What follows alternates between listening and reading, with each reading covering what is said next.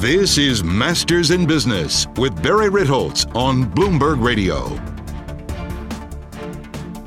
This week on Masters in Business, I have an extra special guest.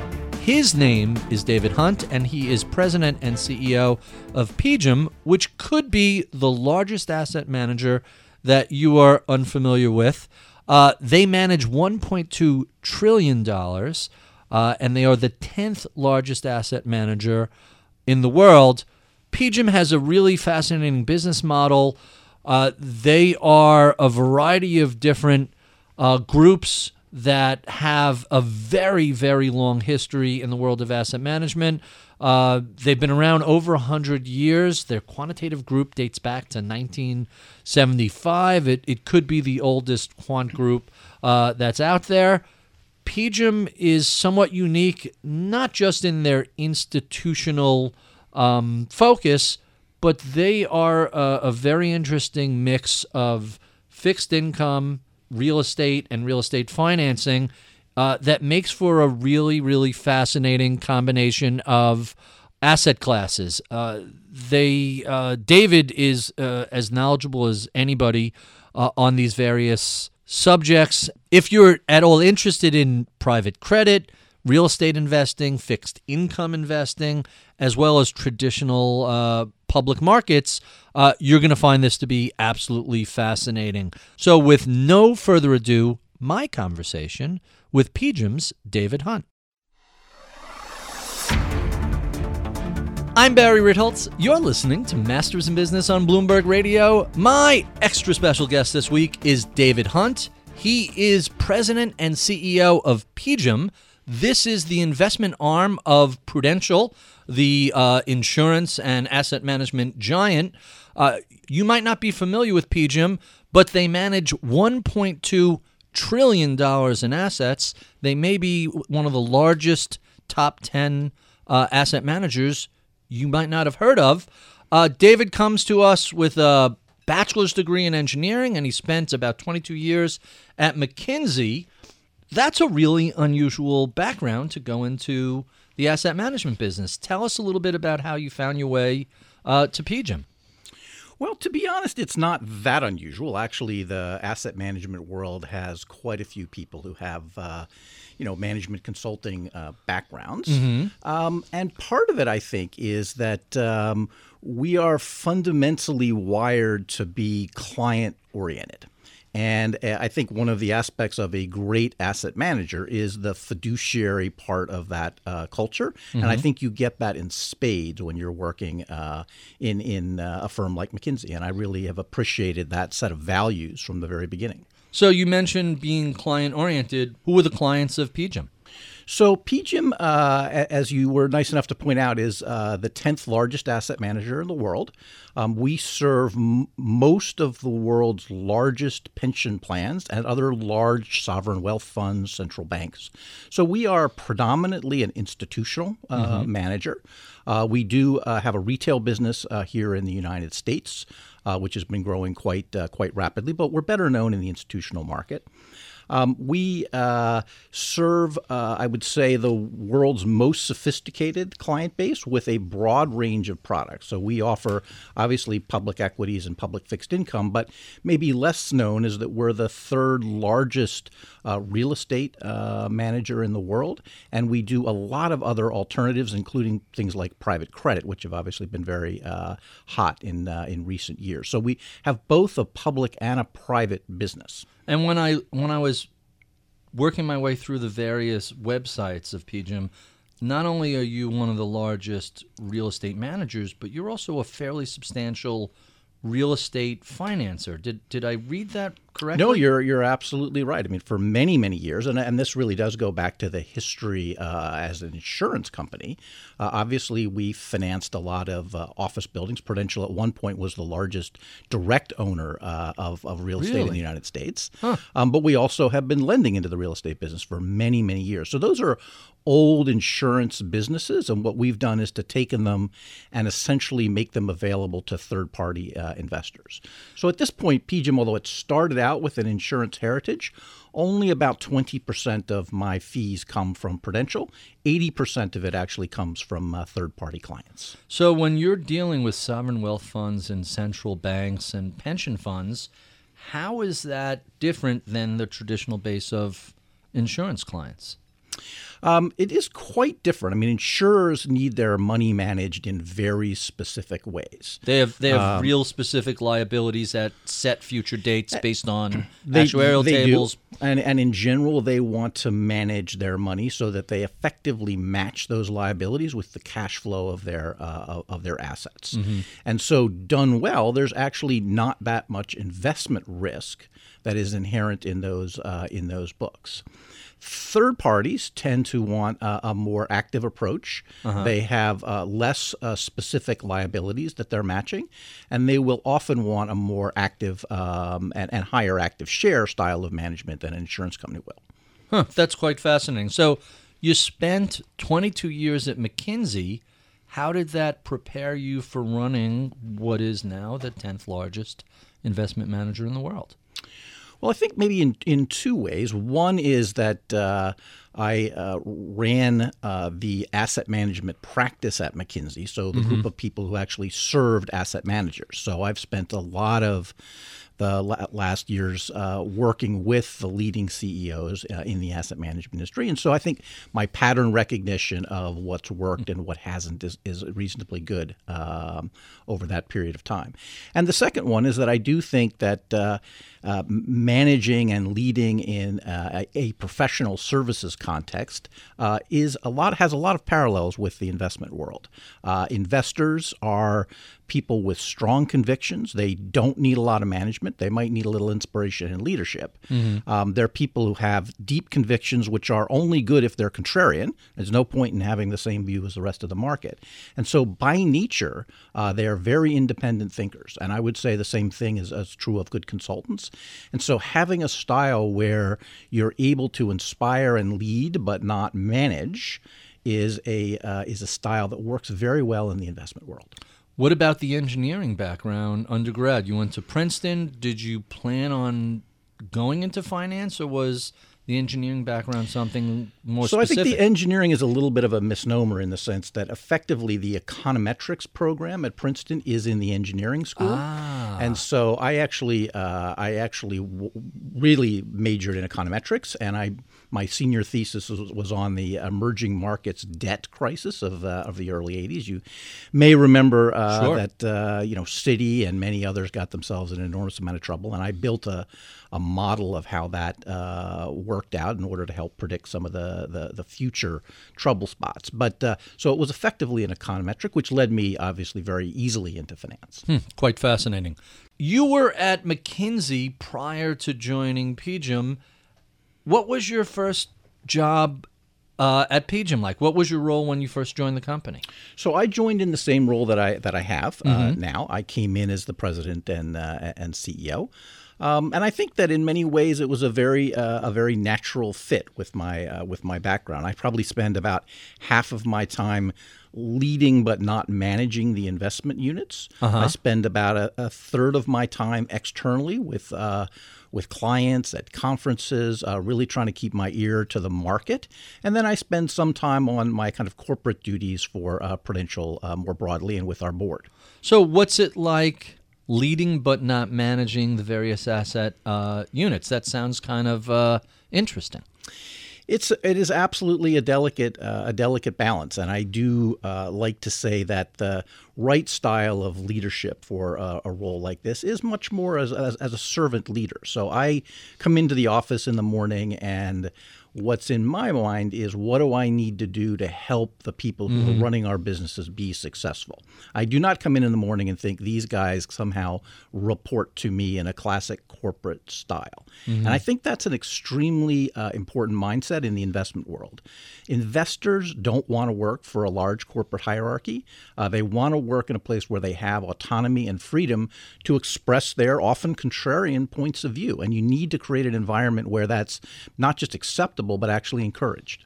So what happens if one of these contrarians suddenly go off the rails and they're talking about, hey, this XYZ is terrible and we need to move to gold and bottled water and we're going to hide in a cave somewhere, how do you deal with the occasional overreactions of managers? Because all of us have a tendency to allow our emotions to get the best of us. Without a doubt. And I think one of the things that we do well is we have a very disciplined, team-based investing process. So one is that we have very few individuals who are making those decisions. We have a clearly defined process which lays out how we believe an investment thesis should work. And we stick with high conviction trades that stay within that philosophy.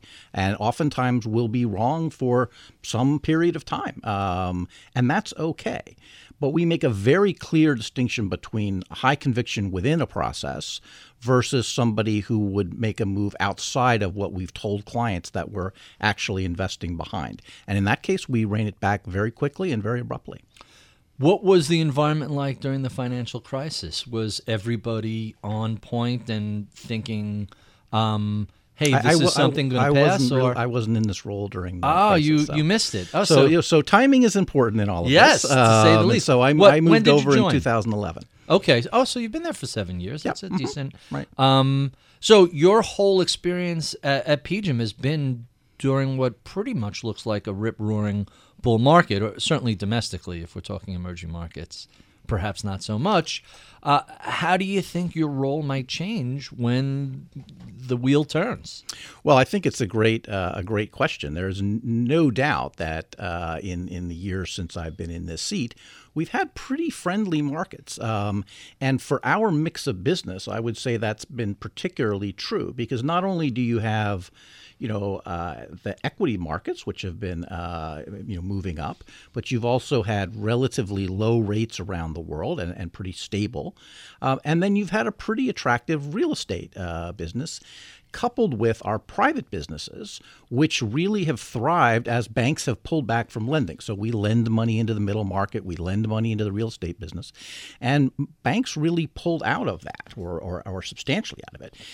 And as a result, those businesses grew very rapidly for us as well. So I think the macro environment for us has been extremely strong. We all know that will turn. Nobody can predict exactly when, but it will. And part of the art of all of these managerial roles are being willing to stay a bit ahead of that and begin to prepare portfolios for a downturn. So PGIM has $1.2 trillion in assets. About, if I'm doing this from memory, so pardon me if I'm off a little bit, a little less than 2/3 is fixed income. Is that about right? 700 plus? Yes, that's right. We tend to look at it a little bit more in terms of fees rather than assets because that tends to give you a better picture. And from that, about 40% of our fees are public fixed income. About a third of it is public fixed income. And the rest of it is alternatives, including real estate. Quite interesting. So given that we've just had a 30-plus year bull market in fixed income, and last year was the first year we really saw that sort of coming to an end. What does this make your group think in terms of how you're going to manage duration, risk, et cetera? Are there big changes coming, or is it, hey, we have a 30-year time horizon, we don't care about last quarter? No, I think absolutely. We spend a lot of time thinking about the effect of rates on our portfolios. If you go back in time, we were one of the first people after the financial crisis that said that we believed that rates would stay low for a very long time. And actually, that was an out of consensus call. Most people thought, it'll be like the last time, it'll snap back quickly. And we really didn't think so. And the reasons behind that had less to do with the Fed and more to do with the fundamental problems we have in our economy, which are low productivity and really low growth. And we felt that until either of those got fixed, rates were going to stay really low around the world. And you coupled that with very accommodative central bank policies, and obviously that turned out to be true. I would say as we went into 13 and 14, more and more people piled into our point of view, and I would say lower for longer kind of became the consensus view. Now you see many more people are beginning again to say, finally, growth is beginning to pick up. We actually do believe now that rates are going to rise. We would agree to an extent, but probably to a much less extent than most other people. We still have lower numbers on our yield curve than most other people. We just see this lack of productivity, lack of growth, and importantly, the demographics around the world as keeping rates much lower than they've been historically and for a very long time. So let me ask a wonky question, given your econometric background. How much of the so-called weakness in productivity growth is a measurement issue? I know in my firm, or even here in Bloomberg, technology, software, algorithms allow us to do so much more per individual employee than was even imaginable 10 or 20 years ago. So I'm always shocked when I hear, oh, there's no productivity gains. I see massive productivity gains. Or is that my narrow, biased, technology-oriented service sector perspective? So I think there are two different ideas in your question. One of them is whether or not there's a measurement problem with productivity. And the answer to that is absolutely yes. But the more relevant question is there any worse a productivity problem measuring than there was in the past? And that we would actually say there's no real evidence of that. It's always been badly measured. And we don't see that it's necessarily any worse than it has been. So we don't think you can attribute the productivity problem to measurement at this point. The second point you made, though, is is your lens on the world just unique and different? And I would say yes.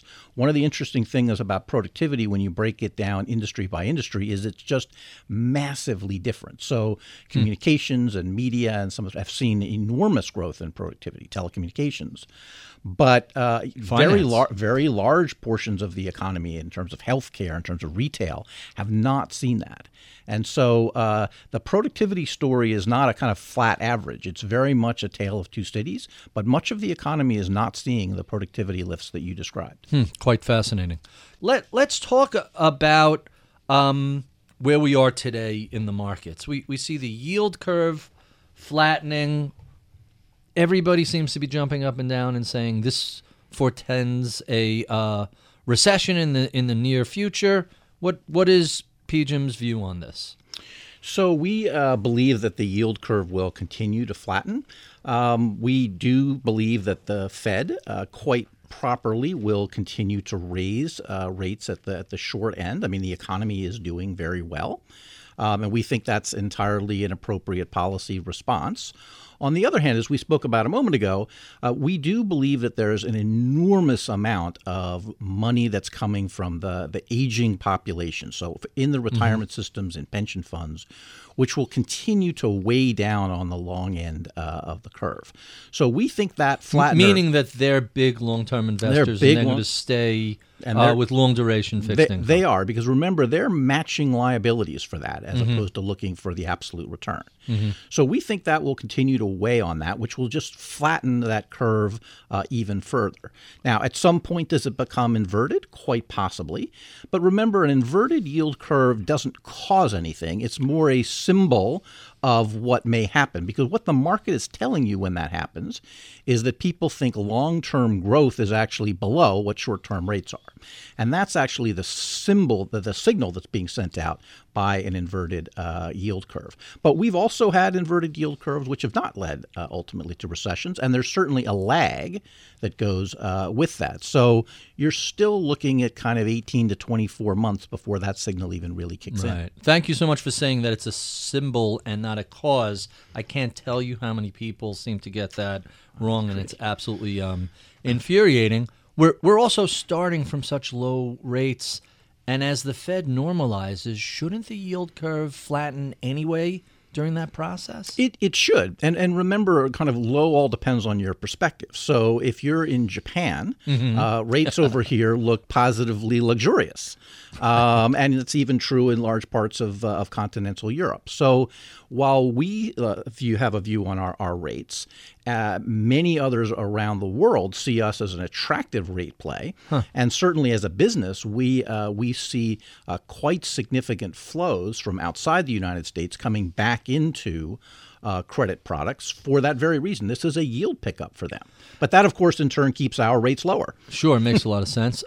So you have a substantial exposure in the private equity world and in that side of the market. How do you look at that? Some people have been calling it frothy. What's the PGIM view on private markets and private equity these days?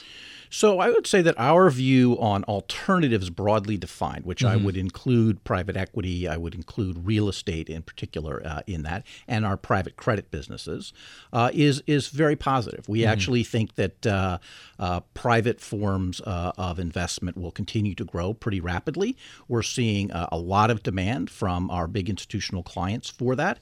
Many of them have actually been taking money out of public equities and moving it into alternatives. One of the important things to remember about private markets is that in many ways they can weather a downturn a bit better, right? Because not daily prices. There's no daily prices. And so if you think we're 24 months away or whatever your particular time frame is, you may decide that a better way to play this market is through the private businesses. So we have a very attractive view of that. And much of the dry powder that's been raised in private equity, and we are not in the large buyout business ourselves, but much of the dry powder in there we think will actually probably sit on the sidelines until pricing gets a little bit more reasonable. I was going to ask about valuations. A lot of people seem to think stocks and bonds are pricey. We can debate that. It's certainly not historically cheap on the equity side. But that said, when we look at venture capital, when we look at some of the private equity firms, it seems to be a little frothy. It seems like a lot of money has flowed into those spaces. Do you see the same valuation issue in private equity? Or is it hey, we don't get daily prices, so we can ride out a downturn a little more comfortably in that space? So this is where I think having an institutional perspective is maybe very different than what you hear in the retail world. So our view is the biggest risk the markets present today is high prices, not volatility. Actually, most of our clients would be quite happy if we had a bit of a correction in the market because their biggest problem is today's vintage of money that they're putting out. What kind of return over 10 years will they be able to earn on that, given the high prices that are on almost any asset class that you've got? So actually, a bit more volatility would be better and probably lower risk for most institutions from where we stand today. And I think that's with the focus on what is the level of the market, it completely misses the point that volatility is not risk. And actually, a bit more volatility would give people an opportunity to get into markets that they've been priced out of. High valuations mean forward-looking expected returns are lower. And lower valuations are the opposite. It means you have better exactly returns. Right. Quite interesting. Let's talk a little bit about the industry because you've gotten to see how it's evolved from multiple perspectives over the past almost 3 decades. What do you see as the evolution of the industry? What's the most significant thing from your sort of institutional perch? So I think the most important trend that we see right now in the industry is very much the fact that the two worlds of alternatives and long-only asset managers are coming together. So the entire universe was broken into these two. I mean, there were the Blackstones and Carlyles and KKRs on the one hand, and they started in private equity but expanded out broadly from that. And then there was the broad variety of people who largely did long-only public securities. And these were covered by different analysts. They were talked about by different persons. Even the press had very different people who covered those two groups. That really is now we're seeing a fundamental merging of those. So more and more you'll see firms like PGIM, where we are very much a blend of those. We have a big alternative business. We have a big long-only business as well. And you're seeing many more of the historically alternatives guys getting into long-only. All of a sudden they think core real estate is just great. And you see a lot of other long-only managers deciding that they'd like to really launch private credit and infrastructure funds. So you're really seeing this merger, and that is driving a need for scale. So the other, I would say, secondary trend you're seeing is that the large global firms are winning, and they are taking share away from individual country-specific firms who've largely grown up in an individual asset class. So on the retail side, the biggest change over the past decade has to be the rise of low-cost passive indexing. How are you seeing the reverberations of that on the institutional side? What you guys do very much is not passive by design. You're looking for active share. You're looking for non-correlated assets. It's a completely different... No, it's a very different game. In fact, we've designed our approach to the equity markets to work with passive. We believe that passive will continue to grow. We think that it has an important role in many investors' portfolios. But what you need with that is then other high active share strategies, which will allow you to drive alpha over longer periods of time. And most of the money that we manage is done in either that style, or we have a pretty big quantitative business where we actually use computer algorithms which capture very consistent alpha over long periods of time at pricing that's just slightly above what you would find in an index fund. So those two strategies are designed to work with, not against, passive strategies.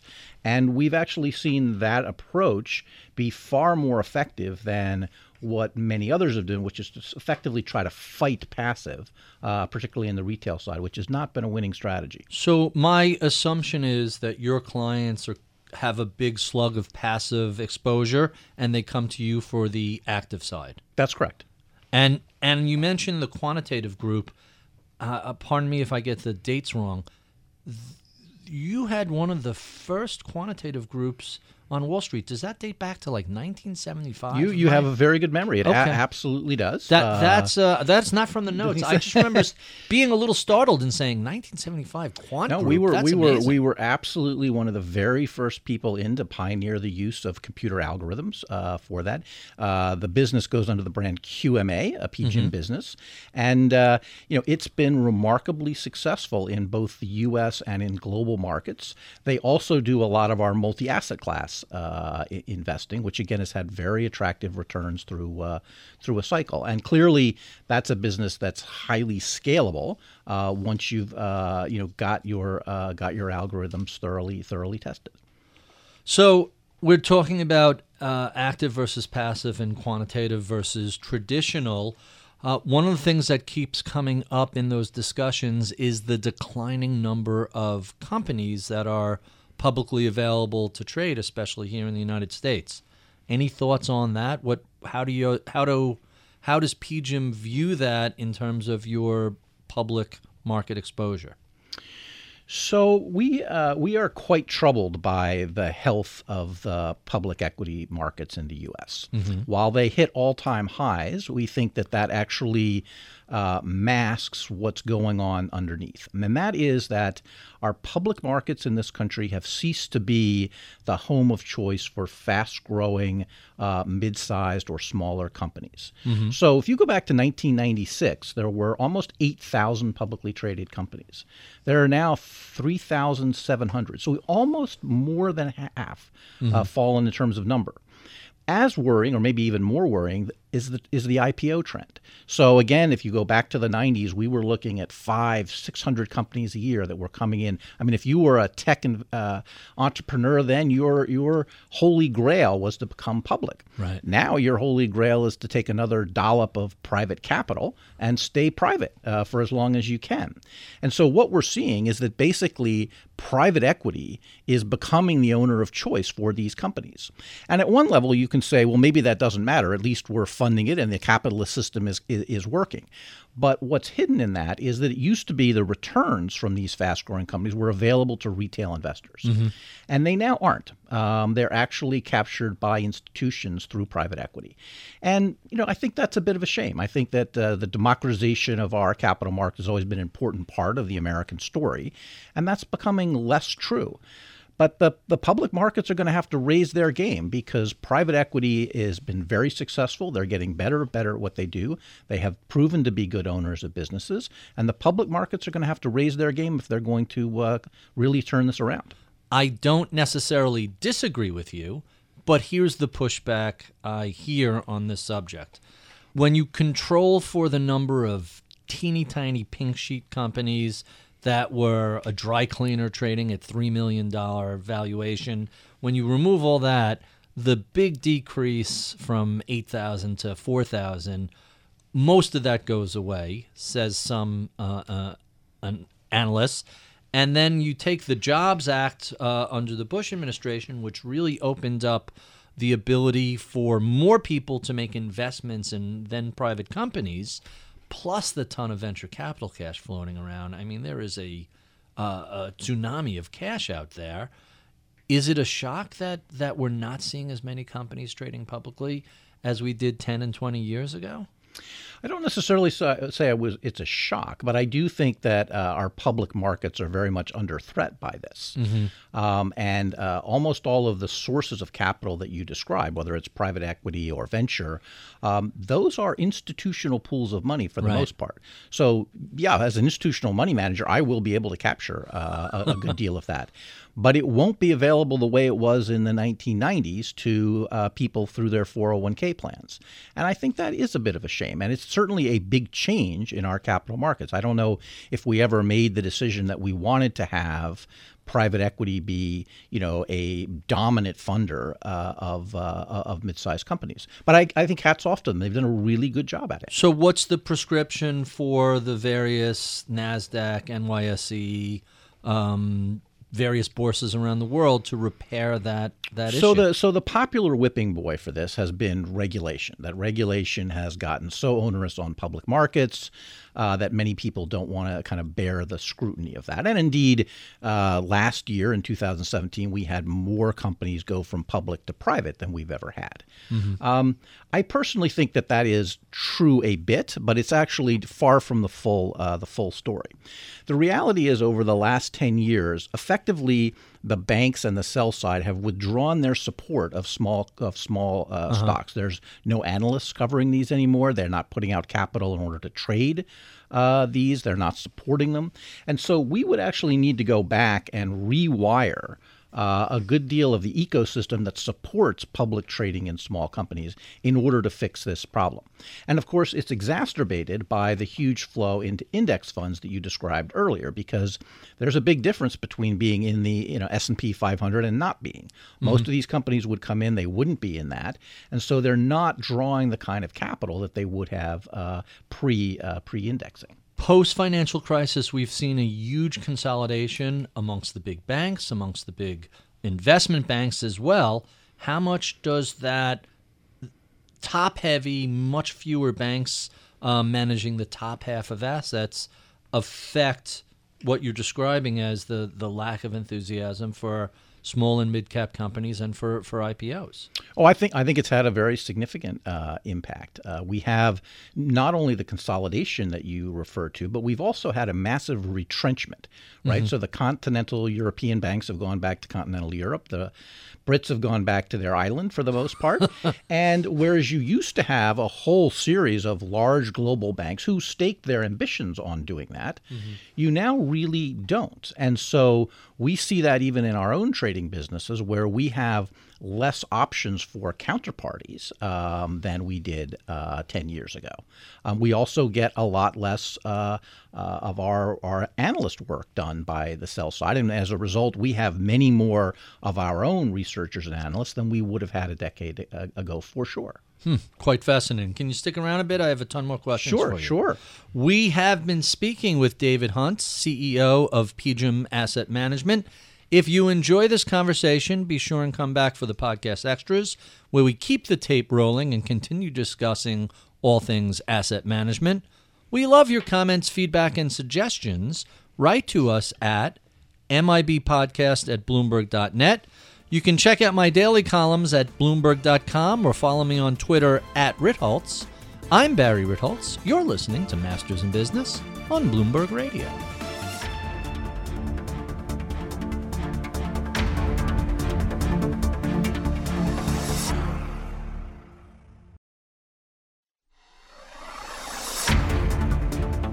Welcome to the podcast, David. Thank you so much for doing this. I've been looking forward to this.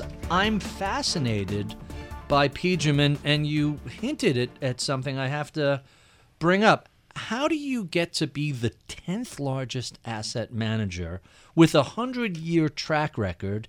And not only does the average retail investor not know who you are, half the people from the industry I spoke to, I said, I'm interviewing the CEO of PGIM, and they're like, who? It's $1 trillion firm, and I'm guilty of it also. How have you guys managed to stay so under the radar and grow as rapidly as you have? So the grow as rapidly as you have part is the easy question to answer, and that is because we believe that we have some of the best investment performance in the industry. Mm-hmm. At the end of the day, that's how we measure our success, as to whether or not our clients are doing well. Mm-hmm. We actually don't care about how much AUM we have. We don't have a goal around that. We don't have financial goals, but we have a lot of goals around creating excess returns for clients. And if you do that well, the rest of the things take care of themselves. You'll have more clients, you'll have more money from existing clients, and your growth will happen. So let's come on to your other question, which is about what about the brand? Mm-hmm. So PGIM is only 2.5 years old as a brand. Mm-hmm. Prior to that, all of our different affiliates had their own brand names, and they all have their own independent websites, right, under the parent company's jurisprudence. And while this business was largely a U.S. business, in some ways, I don't know if that mattered very much. Mm-hmm. But as you may know, we can't use the Prudential name outside really of the U.S. and Japan, and there's a few other exceptions. Is that due to contract, or is it because of the Prudential PLC, which is based in the U.K. and which is not in any way affiliated with us? Mm-hmm. But they own the rights to the name Prudential. So as I came into this role, it was clear if I wanted to expand the business to be truly a global leader in the investment world, we needed a single name that we could use around the world. And so we looked around. We obviously did a lot of test marketing, as you can imagine, and we came up with PGIM, which is a name that we can use everywhere. Mm-hmm. But that is only 2.5 years old, and like with any brand, it takes time for that to really sink in and be associated. And it's a new brand. We didn't have really a name that we used externally for the entire investment business. So it's not surprising to me at all that you've found that, but I do think that's in the process of changing, and my hope is that when we sit down 3 years from now, and you've talked to your colleagues, that they will say, oh, yes, I have heard of them a bit. And there are a handful of acronym-based asset managers from everywhere. S&P, MSCI, DFA. There are a bunch of them around. GSAM, MSIM, GAM. I mean, pick your favorite. Yeah. Although GSAM and those, they're really under Goldman Sachs, so you really I don't think of them as an acronym business the way I do an MSCI or a DFA. So that's You're probably old enough to know what PIMCO stands for. Pacific Insurance Management Co. Right. And not only that, I'm old enough to remember, and it helps to having had Bill Gross here, the story of how PIMCO was launched out of the Pacific Life Insurance Company. Absolutely it began as, hey, why don't you let us manage your fixed income, and maybe we'll find some other clients. People too, right? Yeah, so it's one of those things, and I guess I forget PIMCO is an acronym because I'm just so used to it as PIMCO. And then that happens over time. Well, 35 years later, sure. So let's revisit this in you and I will do this 2052, and we'll see how broadly PGIM has been accepted. So there's a bunch of other questions I wanted to get to. that we kind of skipped. We talked about market valuation. We talked about your role at PGIM. Let's talk a little bit about consultants, because I think consultants these days have gotten a bad rap, some of which is not deserved, but some of which is. How does your office work with the various consultants to different large buy-side customers like pension funds, insurers, and sovereign wealth funds? Well, the pension consultants are obviously extremely important partners of ours in the whole ecosystem of money management. They are the people who the trustees look to for advice and guidance. They're also the people that do a lot of the asset and liability studies that underpin the strategic asset allocation. So here's my question about that, and this is really off the top of my head. Why does a investment committee at a big pension fund need an outside consultant? Isn't what the consultant does really their job? I think that's a fairly common perspective from people. Why is that view wrong, or is it wrong? Well, I think that there are two aspects of the question. I mean, one of them is just, are they doing the same job? And the answer to that is, in general, no. If you look at what goes into a detailed liability study of one of these, most pension funds are not staffed to do that. And by the way, they only do that every few years. Right. And I think it would be silly for them to do it. So I think that's actually an effective way to do it. In other words, they have an expert from the outside as opposed to needing to develop that in-house for the occasional, quadrennial need. And the other then is having a second opinion on asset allocation discussions. Most CIOs do have their own internal views and group that does that. They have a pension group. They may even have a second pension group that they get views on that, because they do want to get the very best thinking on those questions, and I think that's completely appropriate. Quite interesting. We discussed your clients. We talked about pensions a little bit. Lots of pensions in the United States, especially public pensions, seem to be somewhat underfunded, although there are plenty of corporate pensions that are underfunded also. How is that going to play out? What should these underfunded public pensions be doing today so that the rest of the taxpayers aren't on the hook for a big bill 20, 30 years down the road? The Pension Guaranty Trust is eventually going to run out of money. How do we deal with this? Well, I think it's a great question. I mean, for most of my career, you could walk into a corporate pension and a public pension and guess that the asset allocation was 60-40. And you'd largely be right within a few percentages. Now you go into a corporate plan, and for the most part, they have fundamentally de-risked their portfolios. They have moved out of risk assets. They're much heavier into fixed income. They've started to match through liability-driven investing, match their investment. And in some extreme cases, they've even done a pension risk transfer, which is to literally take that pension off their balance sheet and give it to an insurance company to manage. But they've really worked very hard to de-risk, because what they care about is not absolute return. They care about whether or not their funding level relative to their liabilities is going to be appropriate so they can meet their obligations. So they've been de-risking. At the same time, the public plans have really been going in the other direction. Because the assets and the liabilities there are not actually managed in the same place. The politicians generally control how large the liabilities get by what's promised to unions and others. The CIOs tend to then need to manage those assets to match that. And the only even if it's unrealistic. Even if it's unrealistic. And so the only way they've been able to do that has been to continue to move out on the risk curve. Right. So 3-to-1 leverage, all equity with a little private equity. A lot of private equity, a lot of hedge funds to try to do that. Now, if you do the math, you really can't convince yourself that investment returns will actually make up for the shortfalls in a lot of this. Right. There's really no way. And when you look at the recent decade of alternatives that most of these pension funds are in, I know they, for some reason I can't explain it, they all have higher expected returns, but the actual performance, for the most part across the whole industry, has been pretty poor.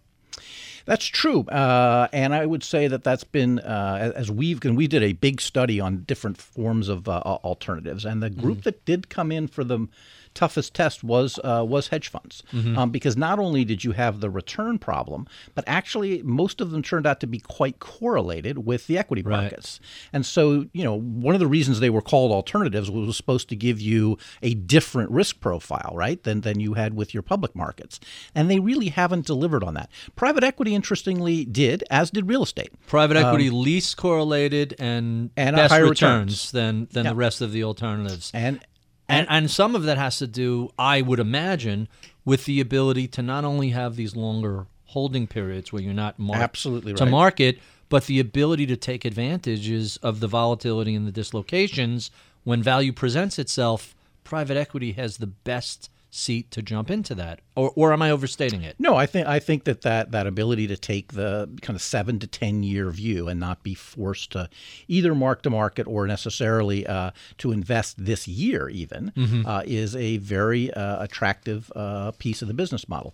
I wouldn't underplay, though, the role that getting kind of common incentives have played. I think that if you go back in the history of private equity, the early days, a lot of this was financial engineering, and it was done with leverage. That's not the LBO side. Yep, that's not so much true today. Yeah. You really do find that private equity have been good owners. They've been investing behind their businesses. They get the incentives right with management, and I think they've proven that when you have a longer time frame, that's actually a very effective way to run a firm. So I pulled this off of the website that under your bio, I have to have you explain this a bit. Mr. Hunt oversees all aspects of the asset management business, including its public fixed income, real estate, public equity, private fixed income, and mutual fund units. That sounds like an enormous job. What is your day-to-day like? What is a day in the life of David Hunt like at PGIM? So I'm not sure there's any typical day, which is one of the wonderful things about a role like this, is that it's endlessly varied. But I can say that over the period of a year, I would say about half of my time is spent leading but not managing the businesses that you described. About a third of my time is spent out with clients and kind of outwardly focused. So I'm trying to keep my ear to the market of what clients are really needing and wanting. And then the remaining time is spent more on kind of corporate governance issues and working with Prudential executives and our board. So it's a pretty nice mix of activities. So you mentioned you have your ear to the ground and listening to what clients are talking about. What are clients saying today? What are they concerned about? And what do you think is kind of interesting that's bubbling up from that client base? So I would say the most interesting thing is that to watch the battle between the head and the heart of many of our clients right now. So they look at all the numbers and they see the economy is doing really well. We've got 4% growth in the second quarter. Earnings were up 25%. Inflation looks really good. They should be feeling pretty, comfortable with risk assets. And then that conversation ends pretty quickly, and the heart comes in. And they are very defensive. All of the questions they ask me are about positioning their portfolio to get through the next downturn. They're worried about trade and political risk. They're not worried about the traditional business cycle very much. So you have this very strange paradox where the numbers all actually look really good, and yet people's questions and behavior is actually much more of a group of people who is worried that we're going to have a pullback. That's quite fascinating. It's that battle between head and heart is an ongoing issue amongst all investors. So how do you respond to people when they say, we want to be defensive, and how much of that is still the scar tissue left over from the 08-09 crash. I think it's a great point. There's a fascinating anthropological study to look at those CIOs who were in their seats when we went through the crisis versus the guys who got their job more recently. And they have very different behaviors. Sure. And there's no question there's a lot of scar tissue that still remains from the people that have their jobs. I don't know if you remember the book The Money Game by Adam Smith. Sure. Within the book, there's a chapter that describes a person running a fund, and he says, I have to hire all these young Turks to trade because I would never touch any of this stuff. I've been through the previous cycles, and all this stuff looks like junk to me, but I would underperform if I didn't have the hot shots, and when they blow up, I'll still be around afterwards. They'll lose their jobs, but I'll capture the return now that I wouldn't have otherwise. It's kind of an interesting thing. You were at McKinsey in the middle of the financial crisis. What was the experience like there when it looked like the world was teetering on the abyss? Well, I think like almost anybody who was working in the financial industry, it was absolutely frightening, particularly because of the ramifications all around the world on almost any industry of what was happening in the financial world. To some extent for consulting firms, there was an enormous amount of problems to be solved coming out of it. And if you're in the business of solving problems, that tends to be a good thing. The type of problems, let me tell you, growth strategies pretty much came to a grinding halt. But workouts and liquidity and risk management really came to the fore. So the mix of work changed, but it was absolutely fascinating and terrifying at the same time. So the one question I didn't get to that I would be remiss if I did not bring up is the role of all the new financial technologies, both for managing assets and for running an asset management business. How is PGIM looking at all the new fintech that's out there, and what does this mean for the industry going forward? Well, I would say we're at peak hype on the technology. Peak hype. I love that. Front at the moment. I'm convinced that if I just slap the word AI on the name of any mutual fund, I could raise another $1 billion. Right. And that's really not a good place to be. So I think that it's important to focus on technology, but I also think you can't be carried away with a lot of the things that you're reading in the press at the moment. We have spent a lot of time on artificial intelligence and how to apply it to the investment process. And we do think there are some real possible breakthroughs in that, particularly coming from the use of satellite imagery and also the use of location devices. For example, in our real estate business, we're able to underwrite an office building using that kind of information in a far more sophisticated way than we would have before. What, satellite information? Or? Sure. I mean, imagine you're about to buy an office complex, and you'd like to know for the last 5 years, what has the traffic been like it? How many cars have been parked in there? What is the foot traffic around it? And you can actually get real data on that. You don't just have to look at what's happened to sales. So the alternative data is important, but it's going to be an evolution. And many people will find false signals for a long time. And we know running money quantitatively, you look at 100 signals before you find one that has real staying power. And so it'll take time before we figure this out. But I think that is an important piece of it. The other side of it is the use of robotics. And we do see a lot of the kinds of repetitive tasks that happen in an asset manager as being able to be done through bots. We are certainly using those and have plans to do more of that, which simply allow us to use our associates in ways that make better use of their talents than doing repetitive tasks. What does this mean for headcount in the world of finance going forward? So far, we've, post-financial crisis, seen not just fee compression, but an ongoing reduction in total employee headcount. Is that going to continue for the foreseeable future? So I would say, let's leave for the financial services broadly out of it. If we just talk about the investment world, I think that broadly, fee compression has been concentrated in a couple of different areas, mostly in public equities. But there's been relatively little fee compression in the alternatives world, in private equity, in private credit.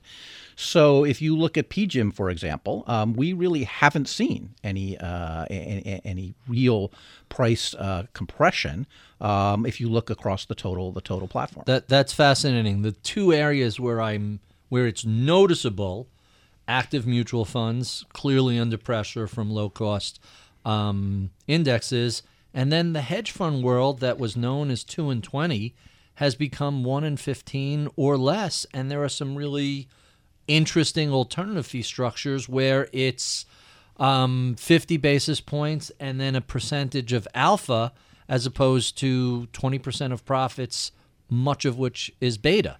So that's really been under pressure. You're not seeing that in the private equity side or the real estate side. No, you really aren't. I mean, if you're able to generate alpha and you have a scarce source of that, I would say that people are willing to pay for it. And you know, it's very interesting if you were to ask yourself the question from the client's point of view. So do you think that large pension plans pay more or less for asset management now than they did 10 years ago? I would assume less, no, but I you're think going you're to surprise me. Because the mix has changed. Because we were talking about before how the asset allocation has worked. Sure. As they've moved much more into risk assets and alternatives, they're actually paying more. Now, a lot of that's in performance fees, so they're getting the return for it.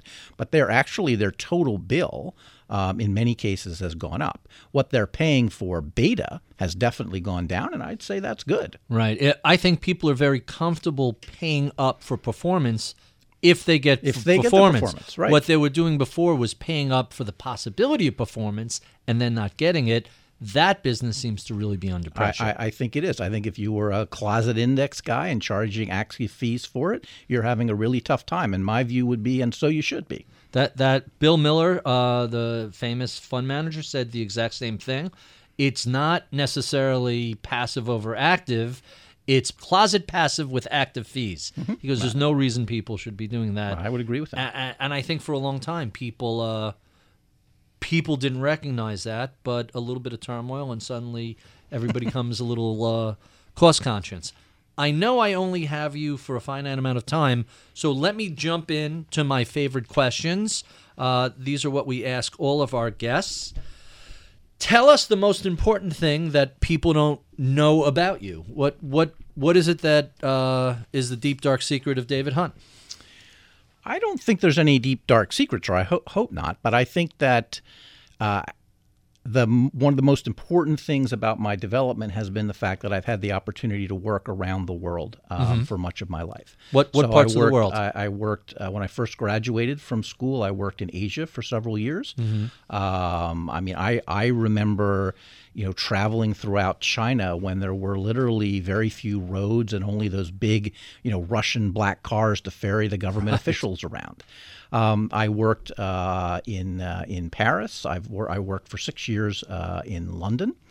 And so I really feel that I have been able to develop a much broader perspective on business and on people and on management because I've actually not just traveled but worked and lived in different cultures around the world. And I think that's so important for people to have that experience. Gives you a global perspective as opposed to a home country bias.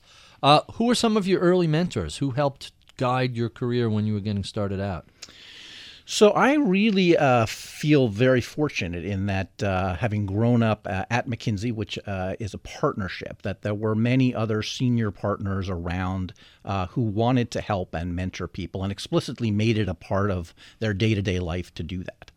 And I would point out particularly a guy named Ron Daniel, who was the managing director for many years, who was the person who urged me to really step out of the consulting world and go on a series of not-for-profit boards as a way of building a whole different perspective and different set of skills. And so he's the person who got me really onto both the International Rescue Committee and then ultimately onto the Lincoln Center Board, where I've been for about 15 years. And these are incredibly important and formative experiences for people to have. Today, I urge many of my colleagues to try to go on boards because it does open an entirely different world to you. And the mentorship that I had early on really encouraged and supported that, and I'm forever grateful. Quite interesting. What about investors? Who influenced the way you look at the world of finance and investing as you were coming up through Princeton and Wharton and beyond? I think it's hard to pick on any particular person in all of this, because I think that one does pick a style that depends on who your clients are. Mm-hmm. So for large institutional investors, the whole theory of asset pricing and what Markowitz and the work that they did, or Fama, were the people that I studied the most. But I also think that the world changes, and as we see now, what is an efficient frontier and how pricing works is very different in a world now with beta the way we have it than it was when they did their work. So I think that while it's good to have early informative, stars that you study, you need to be willing to continue to update those views as well. Have to be intellectually flexible. Let's talk about some of your favorite books. This is everybody's favorite question. What have you been reading? Fiction, nonfiction? What do you like to recommend to people? So my pick for the summer has been Why We Sleep. Why We Sleep. Yep, which is written by the head of the Berkeley Sleep Lab. And it is an absolutely fascinating expose on what does sleep really do for you? Why do you sleep? And it starts even with the broadest range of why do all animals sleep? Do you know that giraffes need 4 hours? I did not know that. Did you know that dolphins sleep with one half of their brain and then they wake up and the other half goes to sleep because they need to keep moving in the water? Mm-hmm. It talks about the importance of REM and non-REM sleep and what the two do and their involvement in that in learning. And then it does talk a bit about how as a society we don't nearly get enough sleep and don't value it nearly as much as that we should, and how the technological wave that we were talking about earlier has actually intruded on people's sleep in very important and fundamental ways. And he makes the case that America is an incredibly sleep-starved society. And not only are we a sleep-starved society, we've exported that around the world, and other countries have unfortunately been following our lead. That right. Sounds fascinating.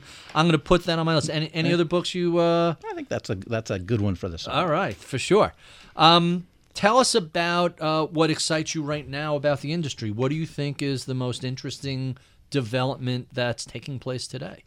Oh, I think it's a fabulous time to be in the investment world. We are really seeing the change of business models in almost every single aspect of the industry, whether or not it is in what is a technology company, what's happening to online retail, what's happening with internet companies in the developing countries. So, we see some of the most interesting opportunities in China and India actually being in technology companies there, because they don't have all these legacy systems. They are going right to the smartphones. Mm-hmm. And we see fascinating opportunities to disrupt industries in that. So I think there's never been a more interesting time, given the pace of change, to be an active manager, because there's so many places where you can add significant excess returns. Quite interesting. What changes are you looking forward to? What do you think is in flux? What does the next decade look like, and how is it going to be different than what we just came out of? Well, I think the biggest change is going to be this confluence of private and public into a very different form of asset manager who is able to do both of those and to deliver integrated solutions to their clients. And we will no longer have a world where, Bloomberg has a reporter for private equity and a reporter for long only. I mean, all of a sudden, these will become fundamentally integrated with each other. Quite interesting. Tell us about a time you failed and what you learned from the experience. I mean, so many times it's really hard to know what to pick. So if you asked earlier about the financial crisis, if I go back even beyond that to the early noughts when we had the big meltdown around technology stocks. So I was the leader of the capital markets practice at that point. Mm-hmm. And literally our revenue went from very large and global to zero in about 4 months. Wow. And I had partners all around the world who, were very worried about what this was going to mean for their careers and families. Sure. We had clients who were obviously in deep disarray about what they were going to do. And, it was a monumental task to try to get that group up and running and confident and staying with clients and being willing to take the 5-year view on their success rather than whether or not there would be anything to do over 6 months. And I would say in the beginnings of that, I failed utterly at finding the right way to motivate and to enhance that. And it took me a lot of trial and error before I got to the point where I realized that what was needed here, again, was not management, but inspiration of the role that they could play with their clients. Those are two very different things, isn't it? Very different things. And I really learned to shift between the two. People didn't need, day-to-day instruction on what they ought to be doing. And mostly they felt badly because they weren't generating any revenue. And that wasn't the point. But they needed to feel that they were making a difference with their clients. And once I got that right, then good things began to happen. Huh. Quite fascinating. What do you do for fun when you're not in the office? What do you do to relax or for entertainment? So I'm a poor but enthusiastic tennis player and have been for a long time. And I have found that tennis has been a really important part of my life. We talked earlier about living all over the world. Well, you go to Hong Kong, you don't know anybody. You take your little rackets and you go down to the local tennis club. And in 2 weeks, you have a whole set of friends. Mm-hmm. And by the way, they're friends that you wouldn't necessarily meet through your regular workday. So you're all of a sudden involved in a different society.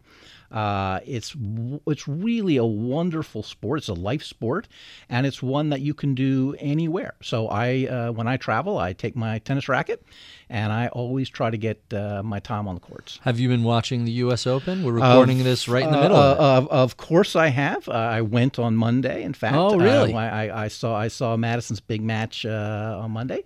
So I do. I watch as much of it as I can. I think it's one of the great tournaments of the world. I even went to the French Open this year as well. So. No kidding. I was a little shocked by Federer. That was a surprise. It was a big surprise, and it's a reminder to all of us that even the great ones do begin to slow down a little bit. He's what, 37, something like that. But that heat was really intense. I can tell you, on Monday when I was there, it was the hottest I can ever remember. 94 and humid. Yeah. Feels like 105, and you got to play for 4 hours. It's just I don't know how they do it actually. And Serena Williams. This is pretty amazing. Wonderful. She just had a baby. Wonderful. 6 months ago. It's crazy. Wonderful story, and incredible level of athleticism and most importantly, ability to compete. And you think about that even in a corporate context of how difficult it is to actually play better when you're under pressure. And that is a unique and wonderful skill. And she does it time and again. She very easily could be the greatest tennis player of all time. By the time her career is done, I agree with that. She will certainly have more Opens in the modern era than anybody, maybe more of all time. That'll be interesting. So let's talk a little bit about, we were discussing millennials earlier. What would you say to a recent college grad or a millennial who was looking for some career advice and was interested in the world of finance? So very similar to the story I talked about in terms of my own career. My biggest piece of advice is, while you're young, make sure you have an opportunity to live and work abroad. Mm-hmm. It's really important that you gain that broad-based experience. It will change who you are as a person. It will change how you feel about being an American. It will change how you learn to interact with other cultures and people.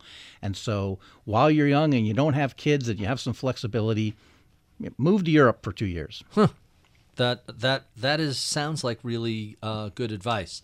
And our final question, what is it that you know about the world of business and finance today that you wish you knew 30 years ago when you were just getting started? The value of time.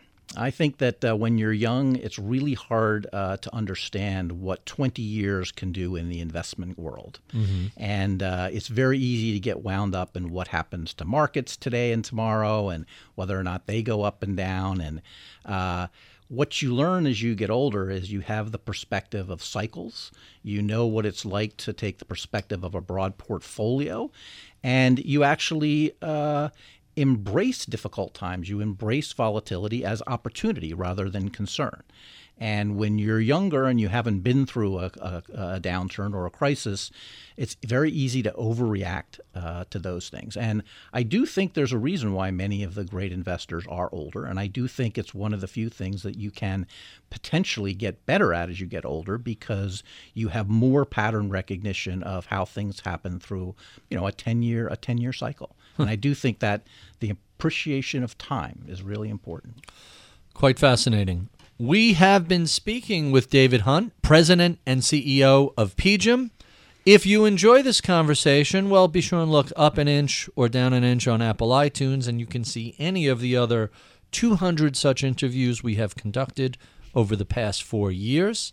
You can find that wherever finer podcasts are sold, Apple iTunes, Bloomberg, Stitcher, Overcast, etc. We love your comments, feedback, and suggestions. Write to us at mibpodcast@bloomberg.net. I would be remiss if I did not thank our crack staff who helps put together these conversations each week. Medina Parwana is my producer/audio engineer. Taylor Riggs is our booker/producer. Michael Batnick is our head of research. I'm Barry Ritholtz. You've been listening to Masters in Business on Bloomberg Radio.